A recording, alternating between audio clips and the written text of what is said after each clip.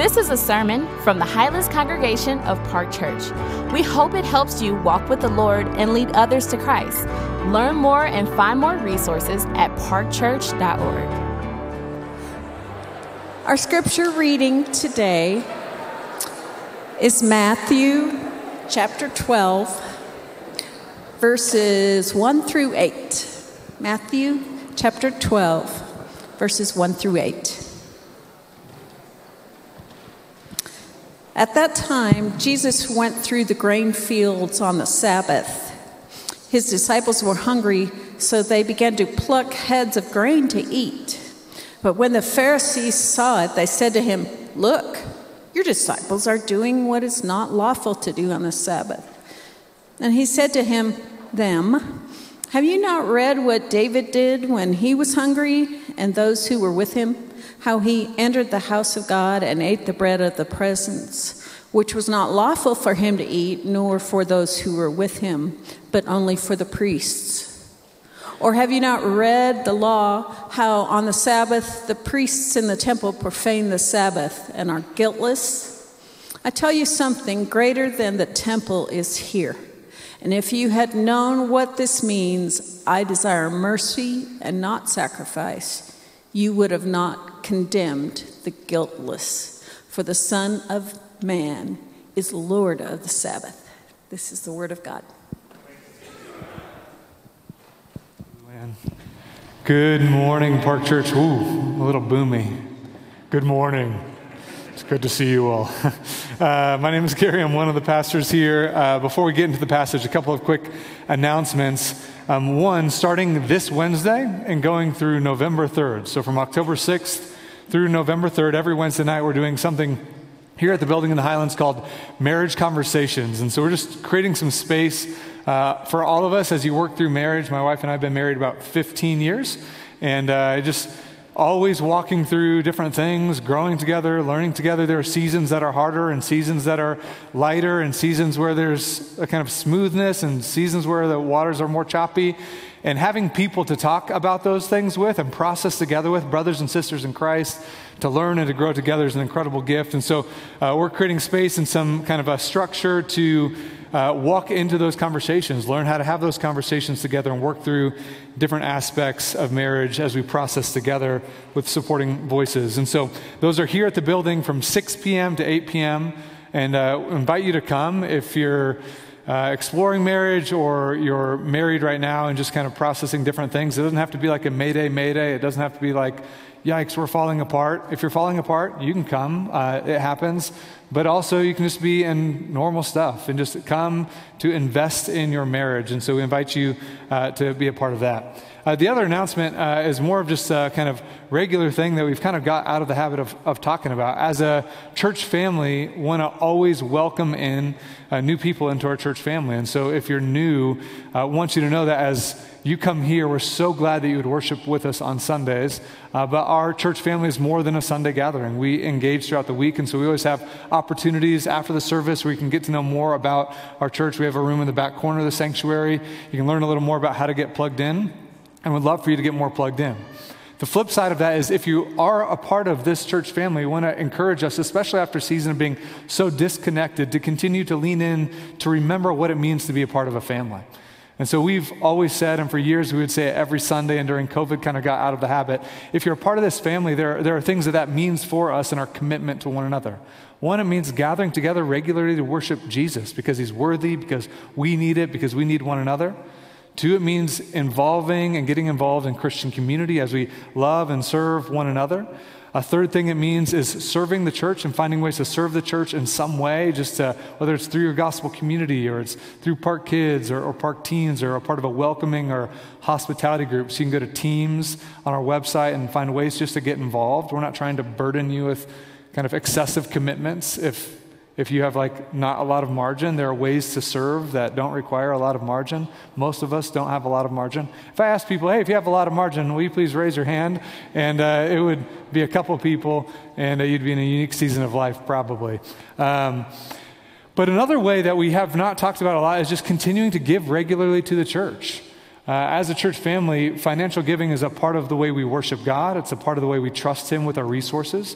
It's a part of the way we actually try to cultivate a heart of generosity, which is reflective of God's heart. And it's a part of the way we serve and support the mission that God's given us through the church. And so we don't want to be a church that's afraid to talk about those things. It's really normal. We're not like, we need your money and we want to guilt you into it. We've never been like that as a church, but it is a part of your discipleship. It's a part of your formation. It's part of your worship. And it's a part of how we pursue the mission together. And so maybe you're somebody who's been coming around, but you've never contributed financially to the mission that God's given us as a church family. I'd invite you just to consider and pray about how you could take a single step towards beginning to give. Maybe it's just the first time you've ever given to a local church. Maybe you have baggage from your past, and even me saying that is like, yikes, I love that this church never talked about money. Sorry. Here we go. But I want to give you space to process that. Why might that be? And just thinking about what does it mean to actually see my finances as a way to steward my life, to cultivate a heart of generosity, but also to prioritize God's mission through his church. Maybe you've kind of given periodically, but there's a way to take a step towards giving more regularly and saying, I just want this to be a part of my regular rhythm of life, as it has been for the people of God throughout centuries. Or maybe it's that you've given, but haven't really reevaluated what you're giving and why you're giving and the amount you're giving for a long time, just to create space to pray about that and think about that. This is just a part of our formation as followers of Jesus. And absolutely, yes, it's a part of how we can sustain the mission we're doing. But we've never been a church that's tried to drive at we need. We want to be a church that's saying this is a part of who we're designed to be, and we want to get back into the habit of regularly talking about it because it's part of what we need as a people. So I invite you to take a step towards that. And the last thing that I want to say about just being a part of this church is to continue to think about how to love and serve this city. We have this Mission of God course that's going on right now on Tuesday nights, and just people exploring together how to love and serve their neighbors, how to get involved in their workspaces or in their neighborhoods or through serving with nonprofits. We just want to be a church that's in the city, loving the city in really tangible and practical ways. So I want to continue to encourage you after a season of being really disconnected, as we come back together, as we begin to get into rhythms together, just leaning into what does it mean to be the family of God. We are made to be a part of this family, and we're so grateful for all the ways that you all have been a part of it in really fruitful and mature and healthy ways. We're grateful for that. I'm going to take a moment and pray for us. We are getting into a passage that is around a topic that is grossly misunderstood, severely neglected, but also really, really needed for our own souls. And so let's take a moment and pray that the Lord would open up our heart to hear what Jesus has to say about the Sabbath.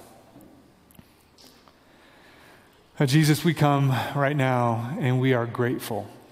Even as we talk about what it means to be your family, that we are not merely brothers and sisters in a room gathered together. We are children of the living God, that our Father is with us, that your Spirit is among us, that you care about our hearts, you care about our lives. You don't just care about some future destination. You don't just care about some sort of legalistic adherence to rules. You care about our flourishing. You care about our health. You care about our nourishment and our souls. You care about us. And in your care for us, would you today speak to us?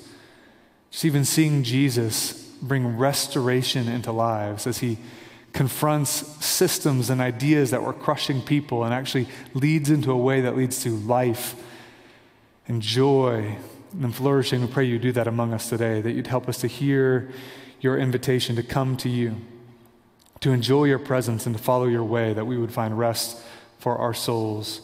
And would you help us to do it this morning, we pray. In Christ's name, amen.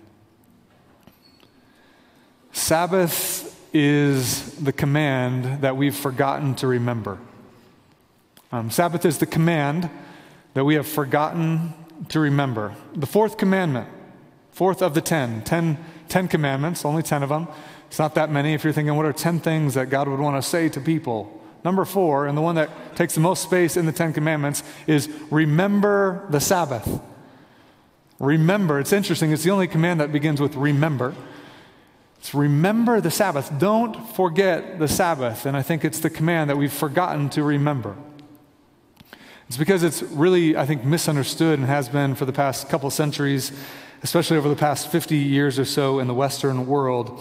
It's a command that I never grew up learning much about at all. I am in my kind of the deepest part of my bones, just as my family system, where I've come from, work is a value. I'm a Midwestern boy at heart, and children, a child of farm parents, and just like work. Kind of, it's just in my bones. If there's like a context, I want to get after something, make something better, do something. That's not just through my job, it's even at my house projects, lawn work, finance. Something needs to be done, and we should be doing it. Something could be better, something could be different, something is broken, and we exist to get after it and work and make it better. Add to that sort of general family environment, I'm an Enneagram 3, which now you know my deepest insecurities and fears. So good. For those of you conversing with the Enneagram, you're like, that explains a lot, you know? Yes, it does explain a lot. For me, even in my personality, with that sort of environment in my household, that value system, just the drivenness to be doing things and to achieve, it runs deep within me. To an extent that had been really, really toxic for my life. Even kind of evenings, it always felt like there's a work project to be done or a house project to be done. On weekends, there's lawn work to be done. There's something that needs to happen. There's always something that needs to be fixed, something that needs to be cleaned. And I had this sort of like wake up to go to sleep 7 day a week, just like drive to be doing things. Again, it's not just me, it's my whole family. I look at my parents, really driven, kind of hardworking people. And it was a value. To me, it was a value. And that value kind of led eventually to some real sense of collapse. What I felt in life is that I was surrounded by inescapable burdens. There's always more to do. And the little voice in my head is, no matter how hard you work, it will never be enough. No matter how hard you work, no matter how early you wake up, no matter how late you go to sleep, no matter how efficient you get, no matter how focused you are, it will never be enough. And it wasn't. It wasn't. And so my life, I'm living, and even kind of in pastoral ministry, we're just like teaching people out the Bible and about the way of Jesus. And somehow in the midst of all of my life and all of my growth as a follower of Jesus and all of my experience in seminary and in grad school and then planting a church and doing it, the idea of God not merely offering a gift, but commanding me to remember this day where I stop working. Sabbath just means to stop. It is, at its most basic sense, saying stop. Take a day, stop. And somehow that command, number 4, was just not even in my brain. I knew about it. I could quote it on a list, and I could recite it in Hebrew. And in my life, it had like no bearing on my life whatsoever. It's the command that we've forgotten to remember. We've forgotten to remember. And I'm not the only one. This is what A.J. Swoboda said in his book, The Subversive Sabbath. He says, Sabbath has largely been forgotten by the church, which has uncritically mimicked the rhythms of the industrial and success-obsessed West. The result, our road-weary, exhausted churches have largely failed to integrate Sabbath into the lives as vital elements of Christian discipleship. It's not as though we don't love God. We love God deeply. We just don't know how to sit with God anymore. He said it a couple paragraphs later. He said, the result of our Sabbath amnesia is that we have become, perhaps, the most emotionally exhausted, psychologically overworked, and spiritually malnourished people in history. I think he's right. I think he hits the nail on the head. Stats say that 1 in 7 people, roughly 14%, take a day off, like a day off of work. Of those kind of 14 out of 100, if we had kind of 100 people maybe in this little section, if we had 100 people stand up and we said, all right, sit down if you don't take a day off, or stay standing if you take 1 day off of work a week, 14 people would be standing up, right? So maybe 2 rows. And then you have those 2 rows standing up and you say, okay, but of the 14 of the 100, how many of you like truly do no work? And the stats say 80% of those 14 take a day off, but still fill it with like different kinds of work, like work that they kind of enjoy or work that they need to get done or something that has to happen. And it would be 3 out of 100, just under 3 out of 100, that would take a true day to stop working. The interesting thing is in the kind of Old Testament command, Sabbath is very kind of clearly talked about, severe command and clarity around stop all your working for 24 hours. And if we say 3 out of 100 Americans would kind of in any way come close to that sort of cessation of labor. It's just a fascinating kind of statistic to think about and to consider. And so in our passage today, Jesus is actually confronting a gross distortion of what was happening with Sabbath. Sabbath in kind of early Christian history and in Jewish history in the first century had become something that was grossly distorted to become a system of oppression, really. A system that burdened people with kind of really painful and difficult kind of obligations, and we'll talk about that. What Jesus is doing in this passage is not abolishing the Sabbath. He's restoring the heart of the Sabbath. Never is Jesus abolishing the fourth commandment. We have in our minds some sense of like, and maybe this is floating in your head, well, isn't Sabbath the only command that's not repeated in the New Testament? Anybody heard that before? Anybody? Okay, some people have heard that before. Like, we've found a way to dodge this gift of rest, which is just fascinating. And so it's in no way is Jesus in this passage going to abolish the fourth commandment. He's going to restore the heart. So what is the heart of the Sabbath? For Jesus, and this is the heart of the passage, Sabbath is a gift from God designed to bring humanity relief and restoration in God's presence. Sabbath is a gift of God designed to bring humanity relief, a relief from the burdens, the incessant burden, and restoration in God's presence. Relief and restoration in God's presence. And so what I want to do this morning is just a little bit of a Bible study of sorts. We're going to walk through the passage, and here's the way, kind of a basic framework for studying the Bible. We're going to make some observations, like what does it actually say? We're going to interpret it. What does that mean? What's the point of what Jesus is doing here, and why does Matthew include it here? And then practically, how do we work that out into our life? People talk about observation, interpretation, application. We're just going to walk through the passage like that. And so if you will, open up, keep your Bible open. We're in Matthew 12. In the immediate context, what we were looking at the last 2 weeks is Jesus has just decried and kind of lamented over these cities, pronouncing these woes, that whole cities had forsaken the way of God and had turned to their own kind of approach to life, and it was leading them to destruction. And he was grieving or pronouncing these woes over these cities, that they are plunging headlong through different values and practices and rhythms of life on a path towards destruction, and they're not turning back to God and to return to Christ and his kingdom. And so they're running away. And we talked about our society is doing that. We have ways of thinking about life in our society, value systems, practices, behaviors, ideas that are moving us more and more away from the reign of God and the joy and the flourishing life that he gives. And we are running towards an approach to life that leads us exhausted and weary and beat down. And it's into that environment that Jesus is standing on the other side saying, "Come to me."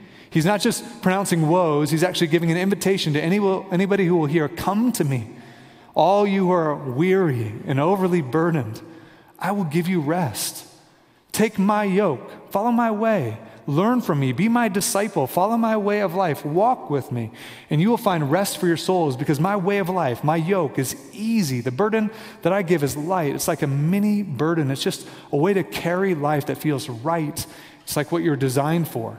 So he's actually inviting us to turn from a way of life that leads to exhaustion and burnout, and to turn towards him who gives a relief and a rest and a reviving of our soul. And in this passage, Matthew puts these two stories right here in chapter 12, verses 1, all the way through verse 14, two stories to give a sort of case in point. Hey, let me give you a scenario where you're going to see a way of thinking about rest that crushes people. And then I'm going to show you a way of thinking about rest that actually restores and revives your soul. And so he's giving us a sort of case in point. I'm going to work out this great invitation. Cities are running headlong towards destruction. I'm inviting you to another way. Let's work that out in the context of Sabbath. And so here are the stories. Here's how they go.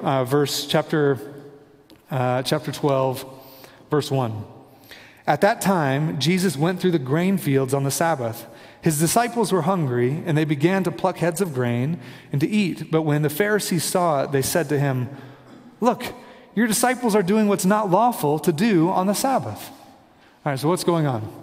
It's a Saturday. Jesus and his disciples are walking on lots and lots of walking for Jesus and his disciples. Every time they entered into this city, just imagine a couple-hour walk and a couple-hour walk. Just couple-hour walks were kind of part of their life. On this particular Sabbath, they're walking through a field, and again, they didn't have this household with all this they didn't have Costco runs, and they didn't have Instacart stuff set up. Somebody on their team was in charge of the Instacart order, and so there's always food ready to go. There were days when they'd go without food for quite a while, sometimes multiple days without much food. So on this particular day, they're walking through a grain field, and they're hungry.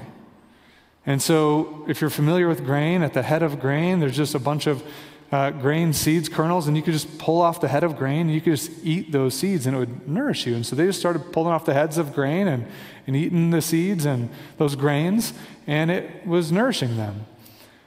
It doesn't feel crazy. They were hungry. It's not like they were planting a field. It's not like they were kind of redoing a landscaping project. They were just grabbing the heads of wheat off of a grain and eating the grains and filling themselves up. And the Pharisees see that, and they say they're doing something that is not lawful to do on the Sabbath. So what's going on?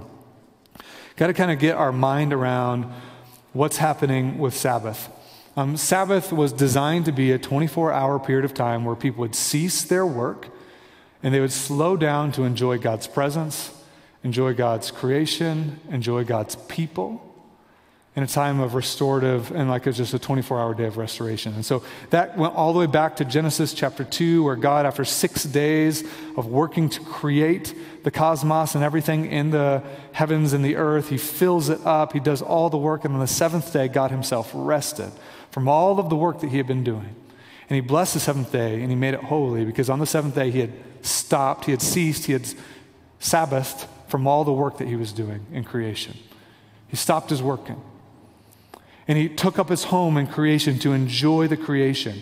And he invites humanity throughout all of history to enjoy that sort of rhythm of creating, cultivating, working, doing good, faithful work, purposeful work to cultivate creation. 6 days of that kind of work. And on the seventh day, just to slow down and to enjoy God's presence, to enjoy creation, to enjoy the goodness of what's happened, to trust God, to keep the world spinning, to keep everything afloat. It's an act of dependence, it's an act of trust, it's an act of refreshment and restoration, it's an act of joy, it's an act of worship, just to slow down for 24 hours. Stop your working and enjoy. Stop your working and enjoy. And so this was the design for humanity. As humanity turned from God's reign and turned from his presence, they're kind of exiled from Eden, and now work itself has become more toilsome, more frustrating, more difficult, and it leads to this sort of decreation work where the flourishing rhythms that God had designed for us in humanity, we're just getting crushed by humanity's kind of plight away from God. And into that, God starts inviting a people, calling a people out to be kind of a new experience of humanity through the children of Abraham. And they wind up in Egypt. And in Egypt, the people of God are under this inescapable burden where they are working and working and working in a system that's crushing them, where they are working to build a nation that is full of wealth and prosperity with storehouses, where they're working to kind of make these temples that kind of lift up other people, and all of this labor, and it's crushing the people of God. And into that inescapable burden, God powerfully redeems them. He rescues them, delivers them out of Egypt, and calls them into the wilderness. And in that experience in the wilderness, he gives them some new ways of living. New instructions for life. We call them the 10 Commandments. This is what it means to be my people. You had just experienced this toxic, suffocating, crushing way of life. And when you're my people, you're going to come out here, and here's what it's going to look like. And he gives the 10 Commandments, and he unpacks the 10 Commandments with another 611 or 603 case laws. And he's saying, this is what it works. This is what it looks like to be my people. Commandment number 4 is you experience a crushing burden to your life in Egypt. Not so in my kingdom. Not so. My kingdom is going to be a kingdom where there's healthy rhythms of work and rest. Not just for you, but for your children, for your servants, for those that work in your household, for your animals, for your fields. So there are all these laws about the Sabbath. I want to read to you just a couple of them because I think it's helpful just to hear what it says. I'm going to read from Deuteronomy chapter 5, verses 12 to 15. This is a restating of the 10 Commandments. at the end of their time in Israel. It says, observe the Sabbath day to keep it holy. As the Lord your God commanded you, 6 days shall you labor and do all your work, but the seventh day is a Sabbath to the Lord your God. On it you shall not do any work, you or your son or your daughter or your male servant or your female servant or your ox or your donkey or any of your livestock or the sojourner who's within your gates, that your male servant and your female servant may rest as well as you. You shall remember that you were a slave in the land of Egypt, and the Lord your God brought you out from there with a mighty hand and an outstretched arm. Therefore, the Lord your God commanded you to keep the Sabbath day. You are part of a system that was crushing you, just like Jesus decried these cities and this way of living that was crushing people. He's like, I rescued you from that. I pulled you out of that, and I'm giving you a new way to live, new instructions for life, new kind of vision for what life and creation should look like, new vision for what a human should do, and it's work and cultivate the land, and it's tiring and it's hard, and sometimes it's frustrating. There are setbacks and there are burdens, and that's real. In life in this imperfect age in the wilderness, it's tough. On this one day of 7, reject the burden. Enjoy my presence. Enjoy my creation. Enjoy the world. Worship, love, show compassion. Do it not just for your sake, but for your family, for the people you work with, for your animals. There are later rhythms of even giving rest for creation itself. It's in the fabric of creation. It's in the fabric of creation. And then over years, people started kind of figuring out, what does that look like? What does that mean? There are really significant commandments here. There are significant penalties, including at times stated that there's a death penalty for people that turn away from the Sabbath. You're like, man, God takes this pretty seriously. And he did. He did. In fact, it became a real kind of point of national pride for the people of Israel because it was the only nation that had a command like this. The kind of two defining marks of Israel, of all their other kind of dietary restrictions they had and all their rituals, circumcision and the Sabbath were the two that are like, this is sort of baseline foundation of who we are, the things that mark us as a people. Our males are circumcised and we keep the Sabbath. That's like the thing that marked them as a people. The thing that was most visible, it makes sense, most visible was not circumcision. Was not the most visible thing to other cultures. The thing that was most visible to other cultures was their Sabbath keeping. It's a thing that set them apart as a people. And so they created a lot of pride in it. Well, the issue became, what constitutes keeping Sabbath? What constitutes not working? Is it working to make a meal? Is it working to fix that leaky roof? Is it working to rearrange your furniture?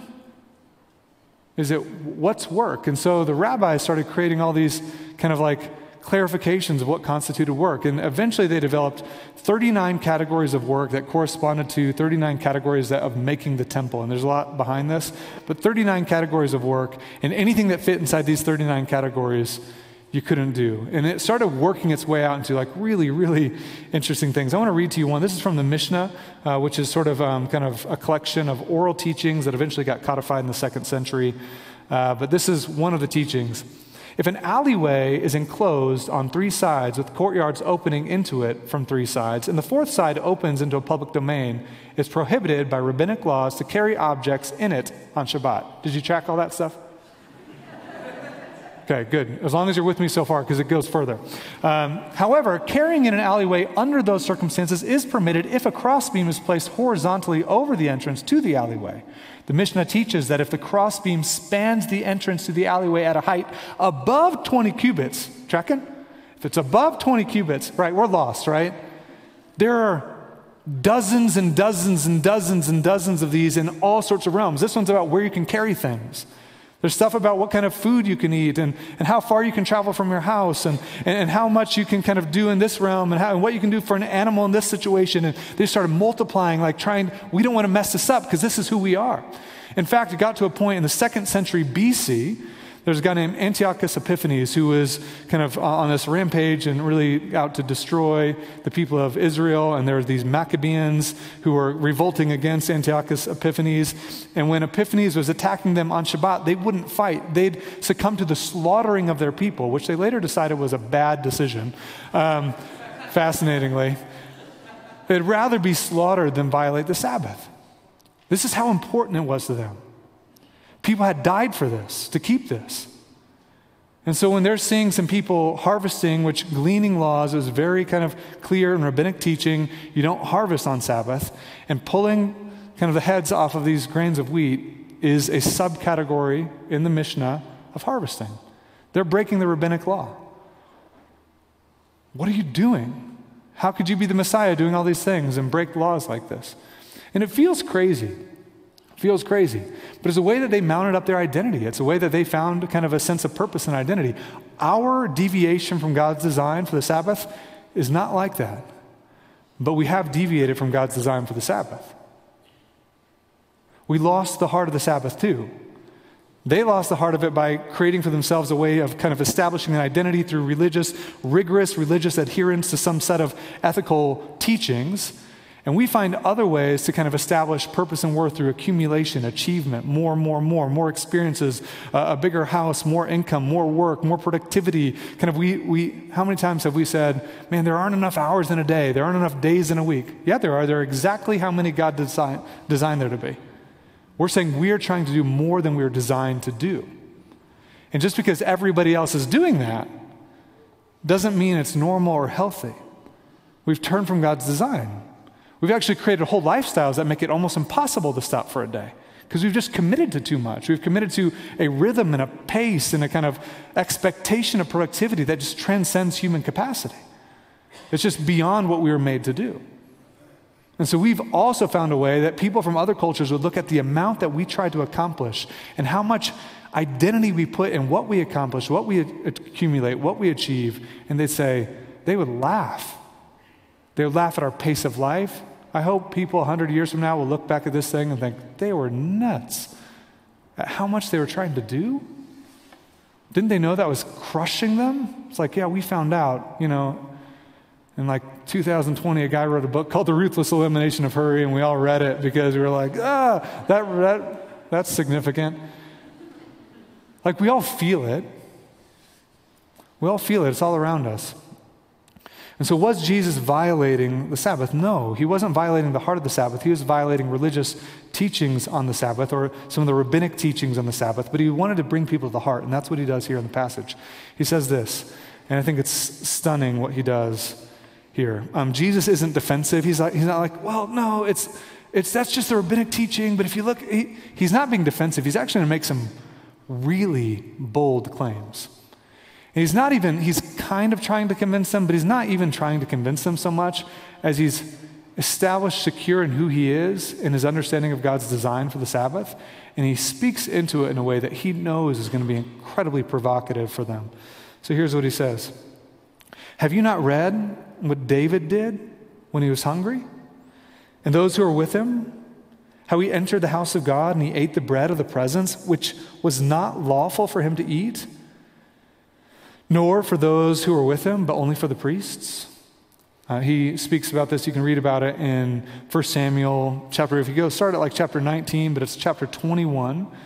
David goes into, it was before the temple existed, into the tabernacle in a place called Nod, and he goes before one of the priests, Ahimelech, and he's hungry. He's on the run. It's like a Jason Bourne thing. Start in chapter 19, and you're going to get this, like, he's being pursued by his own government.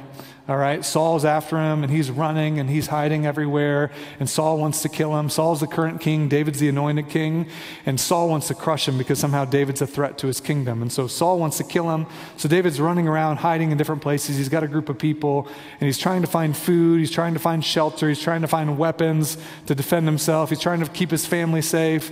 He's got an inside man and his buddy, and Jonathan, and he's walking in this life, and he's hungry. He can't find food, and so he goes to the temple, draws near to God's presence, saying the temple might be a place I can get nourishment. And he goes in the temple, and the only food there is the bread of the presence, called the showbread, which is the priests would kind of exchange it. They'd put it before God, and when it cooled down, they'd take it, and the priests would eat it, and they'd put hot bread back before the altar, and they would eat it, and so nobody else could eat this bread. But here's David, and he and his men are hungry, and he goes into the temple, and he asks Ahimelech, do you have some food? And he's like, all I have is this holy bread. And he's like, well, we're hungry. It's like, all right, are you like more or less keeping yourselves pure? And he's like, yeah, kind of. And they're like, okay, here, and he gives it to him. That's what happens. And they eat it. And Jesus is doing an argument that was really common in rabbinic teaching. It's an argument from the lesser to the greater. And he's saying, if David did that, then I can do this. Now, the implication is Jesus is greater than David. It's not just people are hungry, it was David was hungry. And the Jewish people didn't think David had broken this law because David's their king, David's their guy, David's their kind of, the prototypical king of Israel.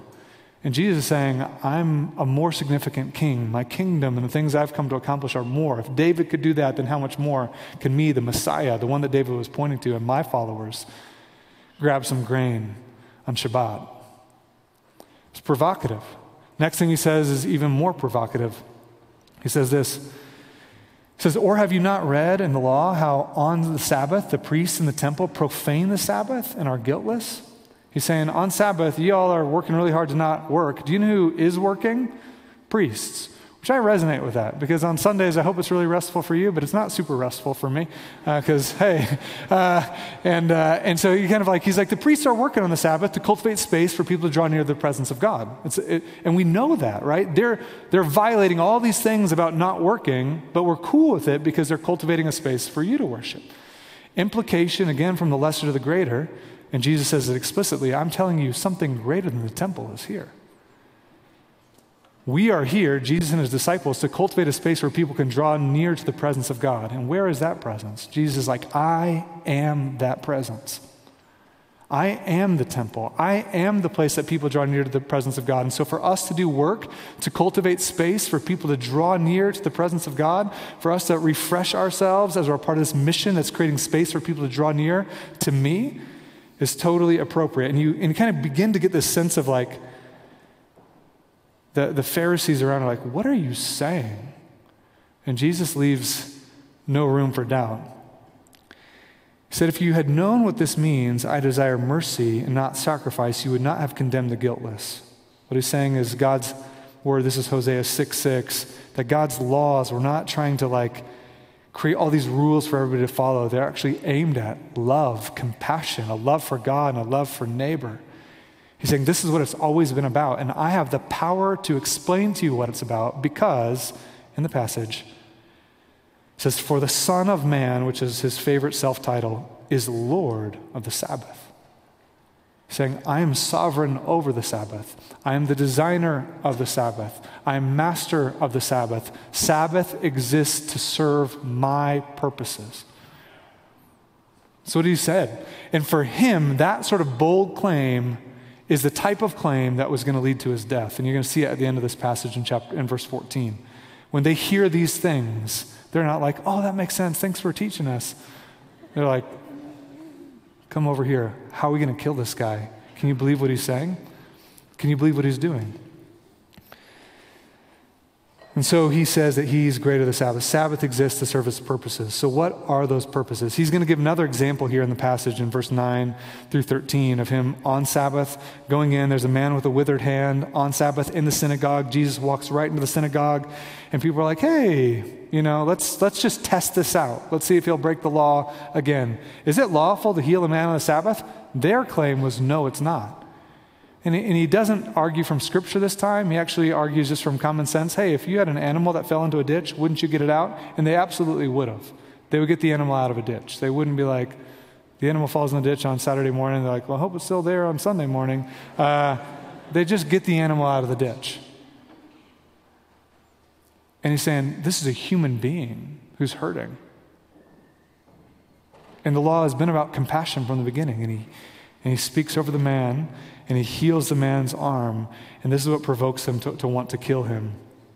So what's Jesus saying in the passage? And I think it's stunning. And I'm just going to say it in a few sentences. Number one, the Sabbath is for man, not man for the Sabbath. In the same passage in Mark, he's going to say this, but that's what he's saying. He's saying Sabbath didn't exist to say you can't eat food. Sabbath didn't exist to say you can't move your chair a little bit to the left. Sabbath didn't exist to say you can't. Sabbath existed to give you a space to be relieved of your burdens and to experience restoration for your life. It was made for humanity. It was a gift to you, not a burden to you, not a have to, not a crushing thing, But absolutely, this is the way to live, a gift given to you to invite you to be who you're made to be, to embrace your humanity and dependence on God. Number 2, Sabbath points us to God's presence and his kingdom. It points us to God's presence. When Jesus is saying, I am the temple, something greater than the temple is here, he's saying Sabbath exists to actually allow us to draw near to God's presence. A guy named Eugene Peterson, in case you haven't heard of him, he wrote the Bible in English. He wrote a translation of the Bible called The Message, and he has a phrase that he calls a day off a bastard Sabbath. And what he's saying when he says a bastard Sabbath is he's saying that it's disconnected from its source. It's so kind of like just taking a day off and actually not creating space to delight in God, to worship God, to draw near to God is to kind of eliminate part of what Sabbath was designed for.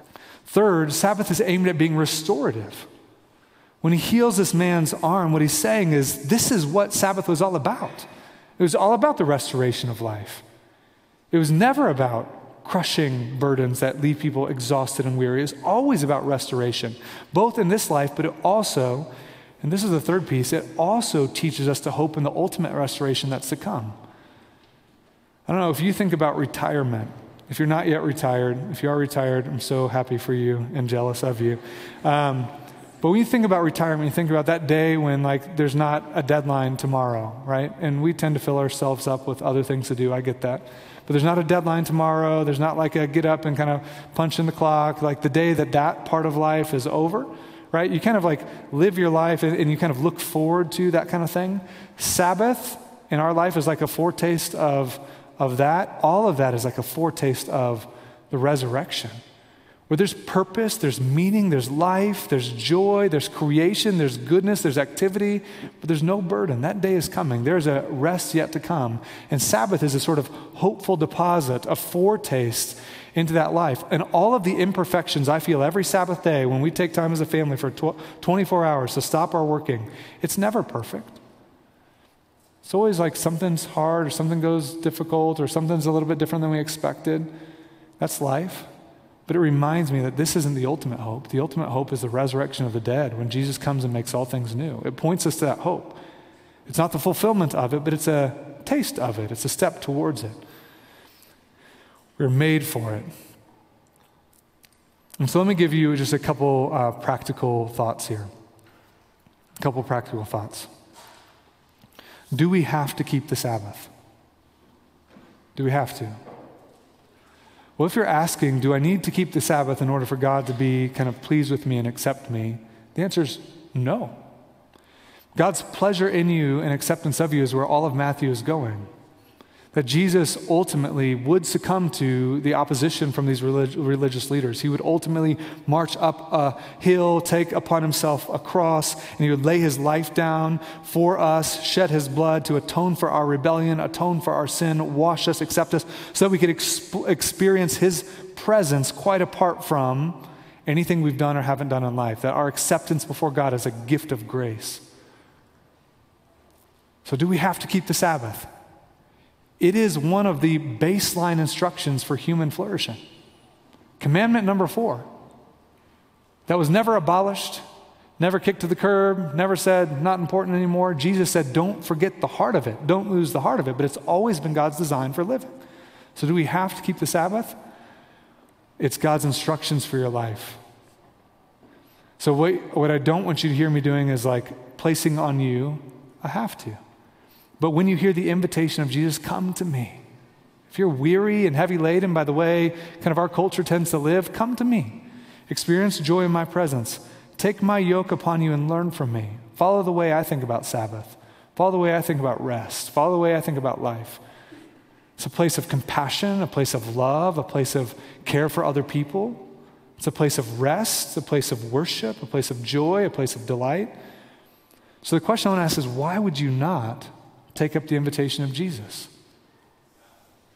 Do you want to be a disciple of Jesus? One of the things our rabbi is teaching us is to follow him into rhythms of rest. So what would that look like? It would look like making a decision to take a step towards a 24-hour period of time where you say no to burden, Doesn't that sound good? That's the way I think about the word I think about when I think about Sabbath is rejecting burden. That's what I'm thinking about for 24 hours. I'm rejecting burden. If something feels burdensome, nope. Except for like diaper changing, which is a new thing. That feels burdensome, but honey, would you change the diaper? Nope, Sabbath. It's like Sabbath for me too. So our baby just sits with like a poopy diaper for 24 hours. That's the sort of like ox in the ditch situation. We're like, we got to do this thing. Got to do it.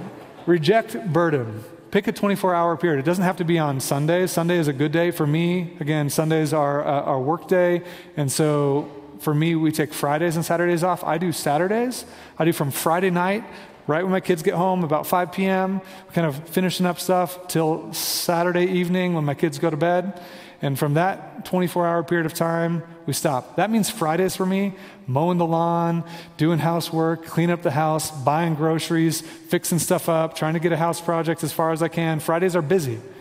Fridays are really busy. I'm throwing everything that feels like the got to get it done this weekend stuff into Fridays. So that when Saturday night comes, we're slowing down and we're going to take 24 hours. So find a day. Second, just practical idea is create a ritual.